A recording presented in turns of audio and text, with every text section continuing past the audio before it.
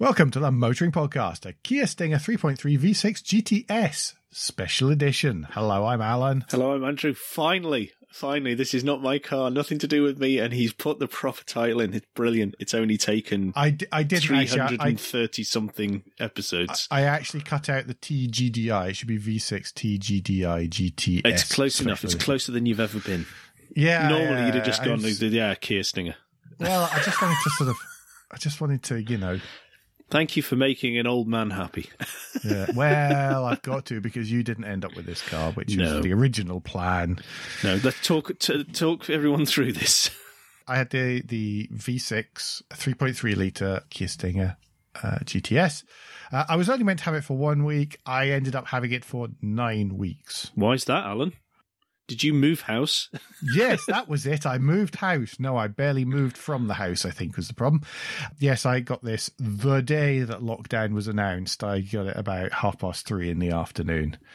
Went out, took some pictures, came home again, and then there was Boris Johnson going, lockdown. And so as a result, it stayed here for quite some time. Over which time, and I'm going to apologise for this and come completely clean about this, I covered 124.3 miles. That's 10,000 words, isn't it? Oh, well, I did 10,000. God, that's a long-term test for some people. I mean, 9 weeks doesn't matter if you've not actually driven it anywhere. Didn't even have to put fuel in it. It was amazing.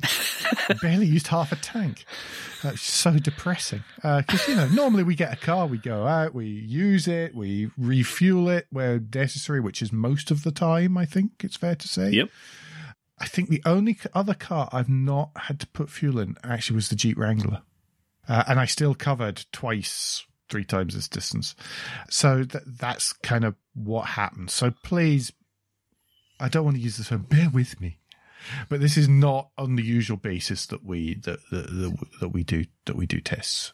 In these unprecedented times, is that what you wanted to say?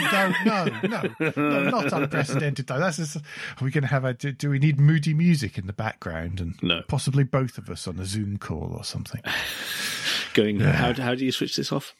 Yeah. Hello, can you hear me?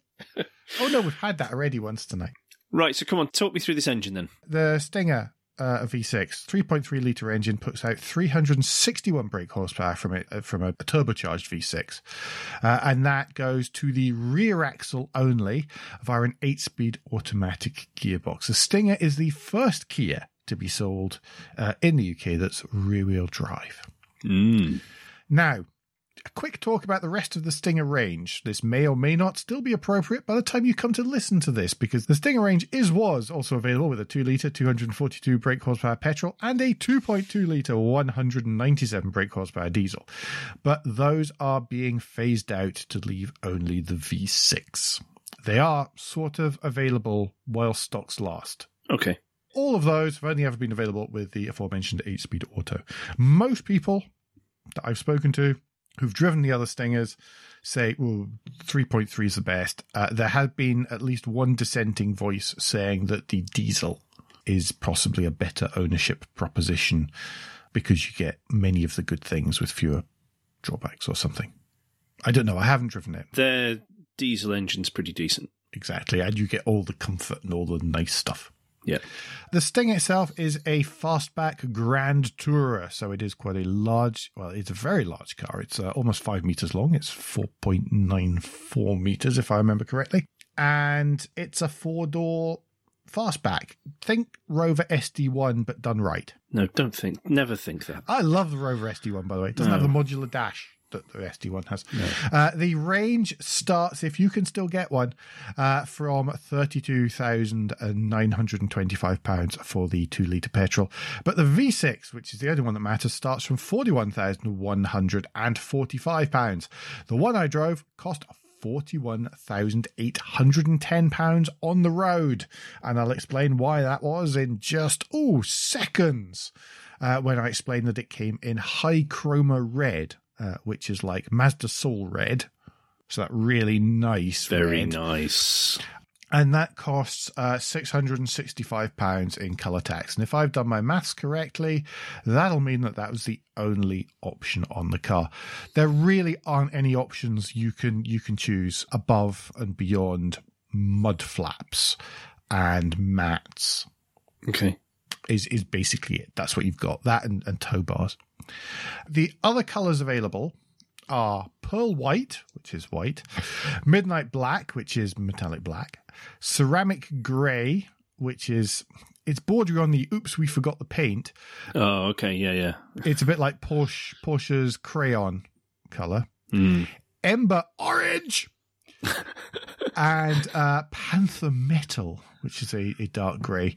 Ember orange is exempt from the colour tax, possibly because it is too much colour, and all the rest are £665. There's quite a lot of metal to cover, so £665 doesn't seem too awful. Mm-hmm. Now, one of the few things that you can option at the time of purchase are service packs. Okay. And they come in 2 flavours.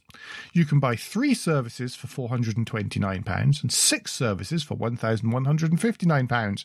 And you think that's great. That's 3 years of servicing for £429. And then you read the small print and realise that servicing is every 6,000 miles or 6 months. Wow. So it's actually 18 months worth of services for £429 and 3 years of services for £1,159. It's still not ridiculous, to be honest, but just be aware that it is a 6,000 mile service interval on the V6 Stingers. Right. Yeah, that was one of those ones where you're reading through the small print, you think, that's really good, that's good. And then you go, oh, hang on a minute. Glad I read that. Anyway, outside. Mm-hmm. As I said, this is a long car. This is a low car, and this is a wide car. It's also a coupe. It's very classically styled, like as a GT car. So it's got that long bonnet. It's got a very short front overhang. In fact, whenever you open the bonnet, you can see that it's almost a front mid-engine, because the engine basically starts behind the front axle, and it's got that long overhang at the back. It's properly cab backward. It really is. It's all there for the bonnet and everything. What it doesn't have are loads and loads of look how clever our metal bending is, style, slashes and creases. I could do this in CAD. Yeah, basically it is. I mean, it doesn't have any. I say it doesn't have any of that. Look how clever we are. There are a couple of little fake grills on the bonnet, but there are also real vents behind the front wheel arches, which are described as wheel arch gills in the material.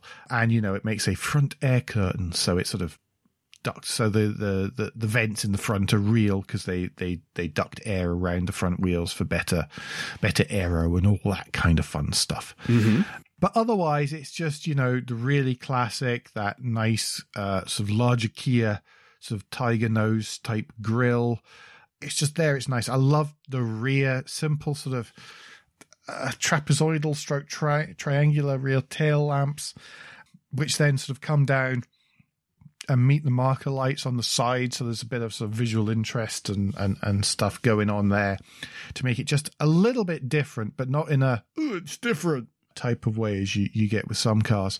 So lots of simple themes done nicely on a really classically proportioned vehicle.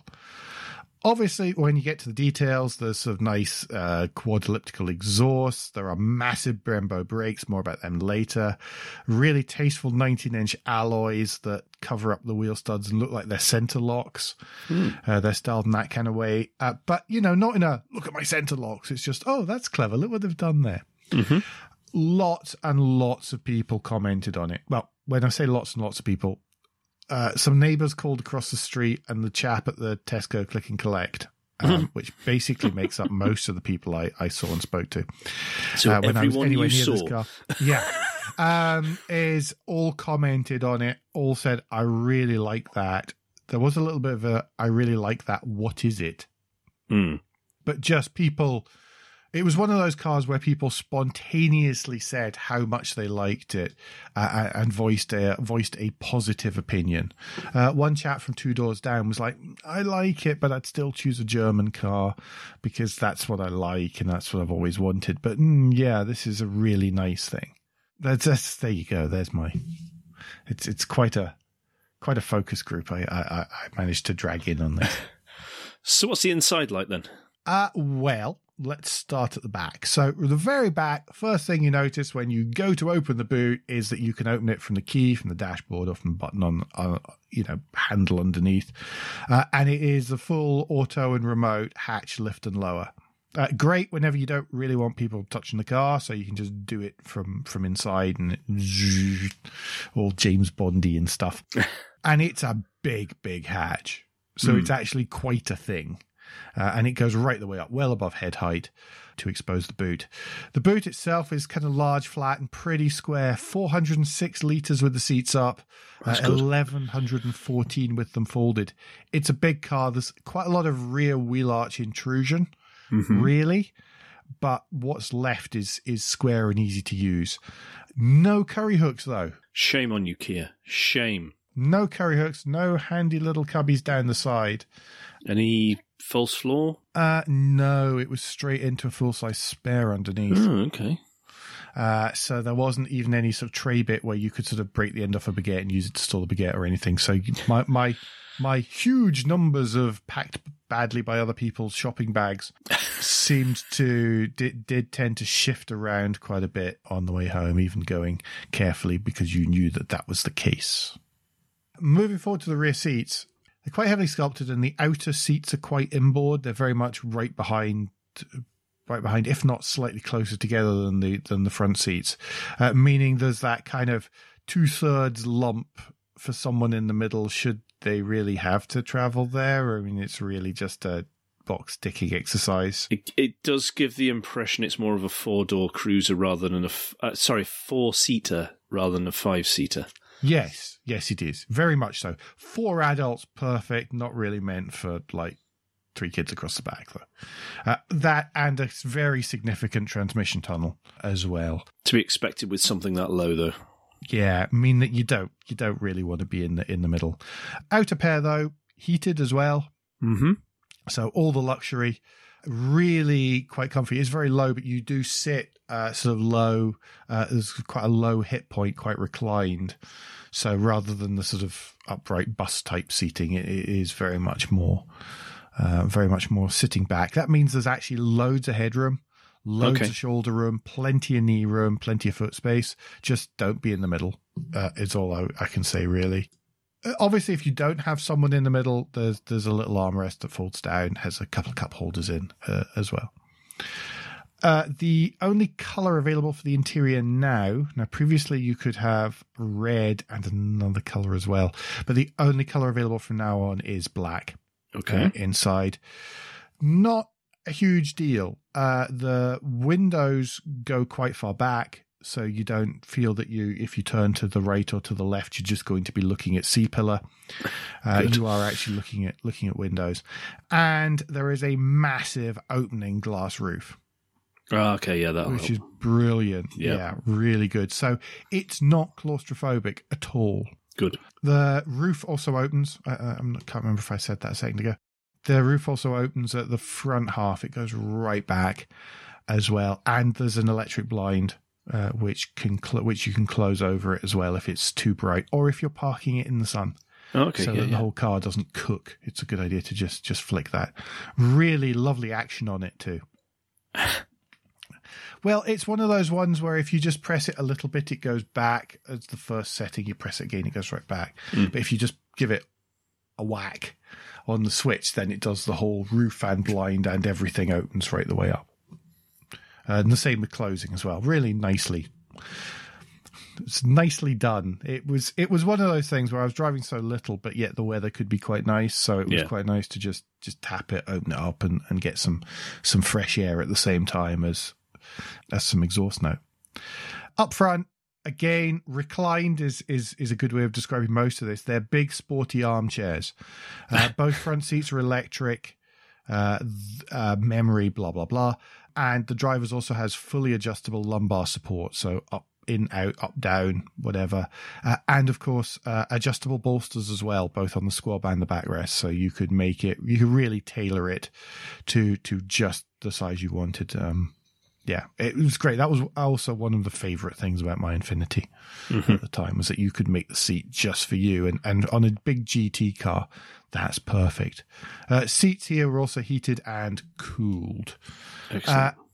Mentioned very briefly that they have memory settings. The memory, of course, integrated with the mirrors, the steering wheel, which was electric, the heads-up display, and the cluster display. So it remembered all your settings based on your key. Yeah, proper big car stuff. The instrument binnacle analog dials for speed and revs, as well as fuel and water temperature embedded within them. Everything else was showed on the screen between the main dials. So that's stuff like what gear you'd selected, what drive mode, outside temperature, time, all the usual computer navigation, range, turn left in 3 miles type stuff was all in there too. Yep. Sat nav and entertainment, very much of the plunked tablet variety. It's a system basically, bar some skinning. It's a system that's shared across Hyundai and Kia, so it's good. You know, CarPlay, Android Auto, as well as good sat nav. I think they use TomTom. I think it is TomTom based, yeah, and all that kind of stuff is all in there. Underneath the tablet, there's physical buttons to access some of the key features. So to go straight to music, to go straight to nav, all these kind of stuff. These kind of things are there. Climate control settings. Most of the other buttons, so for your all-around 360-degree ultra camera vision, for the auto start stop, all that kind of stuff was right back beside the central armrest. Very, very high binnacle right the way through.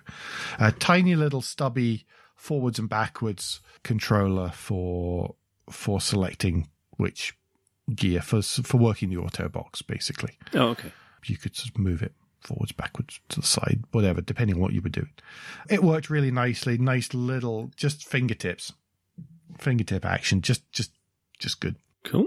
So in front of, I've jumped bits now, you see. In front of the gear selector, obviously, then there's where in the olden days we used to have ashtrays.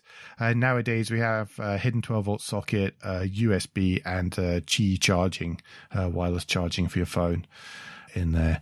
Armrest in the middle has a massive multi-story cubby with little shelves and all sorts of stuff. Okay. As well, so you can store all sorts of bits and pieces in there. The little tray in the upper bit has a little sort of pseudo fabric base to it to stop stuff rattling around as well, which was quite a nice touch. A couple of cup holders. Gear selector is over to the driver's side, so depending on whether if you're right-hand driver, it's to the right side. If you're left-hand driver, it's to the left, obviously. All the stuff for electric, park brakes, auto holds, and the drive mode selector are all behind the gear selector. And we'll talk about that again in a little bit. Whilst the seats in this are all advertised as being Nappa leather, some of the other bits, well, it's not off a cow leather. It's more sort of leatherette. Pseudo stuff, but it's nice on the top of the dashboard. You know, has a complete soft touch covering of that. So it's a material that has been placed over the top of plastic. It's not just, it's something which is on there and is stitched and that kind of stuff. Center console and some of the buttons are all brushed aluminium style metal. So just nice to touch and hold and anything like that, It was all properly finished. There were no bits where you went, oh, that's a bit tinny. And I mean that anywhere. I mean that right throughout the cabin. Even the bits where sometimes, in smaller, in cheap, I don't want to say cheaper vehicles, but in other vehicles you might sort of reach under the bottom bit of the dash and go, oh, look at this, it's all cheap, not that anybody would ever touch it. Naturally, of course, I had a poke at it and it wasn't. It's all I can say is it wasn't. It was all good quality throughout, even right back as far as the boot, which is where stuff normally gets. As you go down, as you go back, the quality of plastics gets lower and lower in car interiors. It didn't really. It was very much on a par with big German brands, if not better. Excellent. As ever. Okay, well, you told us that you didn't do too many miles, but you did a few miles. Well, what's it like to drive? Well, to drive to Tesco and back early on a Thursday morning, it's just fine. Deals with the speed bumps quite well. It deals with the speed bumps exceptionally well. It does, and given its 20 miles an hour limit between here and Tesco, it dealt with it beautifully. Yes, smooth, easy, just completely fuss-free when really you didn't really need any more fuss in the world. But it's a 1,900 kilo car that does 0 to 60 in 4.7 seconds and can reach 168 miles an hour as a top speed. It can shift, and on a couple of occasions when I did actually get a chance to stick it on some dual carriageway and sort of twitch my right foot, it shifted. And it was great. I managed a couple of outings as lockdown was being lifted. And I did have a lot of fun on some of my favourite roads locally. I mean, I was never more than 15 miles from home, to be perfectly frank. But that allows some decent roads around here, which is fantastic. 5 driving modes. Eco, Comfort, Sport, Sport Plus, which turns off the stability control, so I didn't use that. And one called Smart. And Smart constantly monitors sort of how you're driving, how sharply you're braking, what the road surface is like, and constantly and basically picked for you. The GTS has electronically adjustable suspension, so it was choosing the damping, it was choosing all that kind of stuff as we went along. How much noise could I make? Well, I could make plenty. Some of it does come from an active sound enhancement system. I'm going to be completely honest. I only discovered it was from an active sound enhancement system when I was reading the press back as I made the notes to record this. Okay. It's very natural. But it still sounds better when you've got the roof back and you can hear real exhaust. But it sounds right and correct for the car. It never sounded synthetic or made up or anything silly. Oh, that's good. Yeah. Kept on the road by pretty chunky 19-inch alloys with big wide tyres front and rear, which was good because whenever you if you nailed it coming out of a corner, you could feel it squirm a little bit. Nothing would kick in. There was no noticeable intervention, but you could feel that this was a powerful rear-wheel drive car, old school styly, and that was great. That added to the fun of it. But knowing that I hadn't turned it to Sport Plus and that all the systems were still there to catch me if I was being a bit of a tit, then that was good to know as well. I mentioned the brakes earlier on. 350mm diameter front, 340mm diameter rear, grooved, vented and drilled all around with whopping Brembo multi-pot calipers, at least 4-pot anyway. They looked good, worked even better. Really nice, really good stuff. I do like it when a car can stop. Yes, well, I find it's handy for my safety. But no, they looked great because the alloys that were on it was quite thin spokes that sort of Y out at the end as they meet the rim. There was a lot of brake on display, and good looking brakes. Overall with this though, I do feel really bad I couldn't take it on a proper journey. As I said, never really more than 50 miles from home. This would have been a perfect car to cross Europe. I would have loved to take this down through France. I would have loved to take it out across Germany on one of these significant trips that I normally make a few times a year. You could easily get to at least to Frankfurt without being tired. Definitely. This proper continental cruiser. And it's a real shame that I felt like I was keeping it on a really close leash and not really getting a chance to let it stretch its legs. Country roads around here were fun, but they're not, as I say, it's a 4 meter long, it's an almost 5 meter long car. Some of the wiggly roads of Rutland aren't necessarily conducive to a car that big. Mm-hmm. And that's just using the wrong car on the wrong road, really, or the right car on the wrong road. Fuel consumption wise, I got 20.1 miles per gallon once I'd let it open up a bit. I was getting 17 for most of the time, which really is at the worst end of the spectrum. Okay, yeah. That's about as bad as it gets, is that sort of cold car, starts up, trundles 2 miles, gets turned off, gets started up, still kind of cool to get Strundle 2 miles again. Combined is meant to be 27.7. On bigger engine cars like this, you tend to find they get pretty close to what their fuel consumption figures are on these. So whilst the number looks a little bit scary, it's probably pretty accurate. I know that with my 3.6 litre Infinity, I was getting 30. I was getting about the 30 mark. In normal mixed driving, I would imagine this is similar. Technology, it has all the safety stuff you'd expect. So we've got the adaptive cruise, lane keeping assist, lane departure warning, blind spot monitoring, blah, blah, blah, blah, blah, blah, blah, blah. Insert as appropriate. Also had an absolutely amazingly excellent Harman Kardon stereo. So good that I commented about it early on in this, and then have subsequently released a special edition where I was chatting to one of the very senior engineers from Harman who worked on the Stinger program. They'll be linked in the show notes. If you haven't listened to my chat with Wolfgang, then please do, because it's quite illuminating. It's quite interesting. Yep. But yeah, early on in lockdown, I needed to be somewhere other than the house. Preferably somewhere that was warm, because it was like -2 outside at the time. And one night I just went out and sat in the car and left it. One of the reasons for the poor fuel economy, I left it sitting for something like 40 minutes as I just sat in it and listened to music. His heated seat on, stereo turned up. It was fantastic. It was mental health stereo. There you go. That's what it was.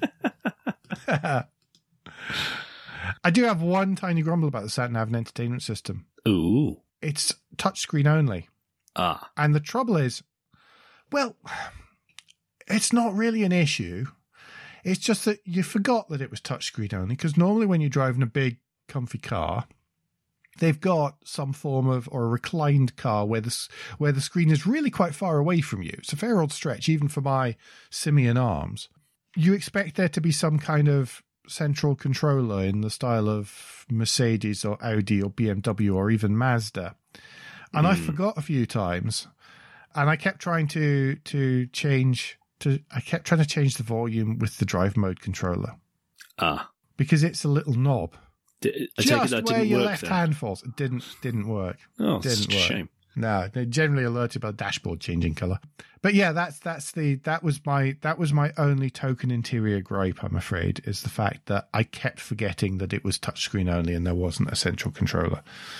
Good system, otherwise.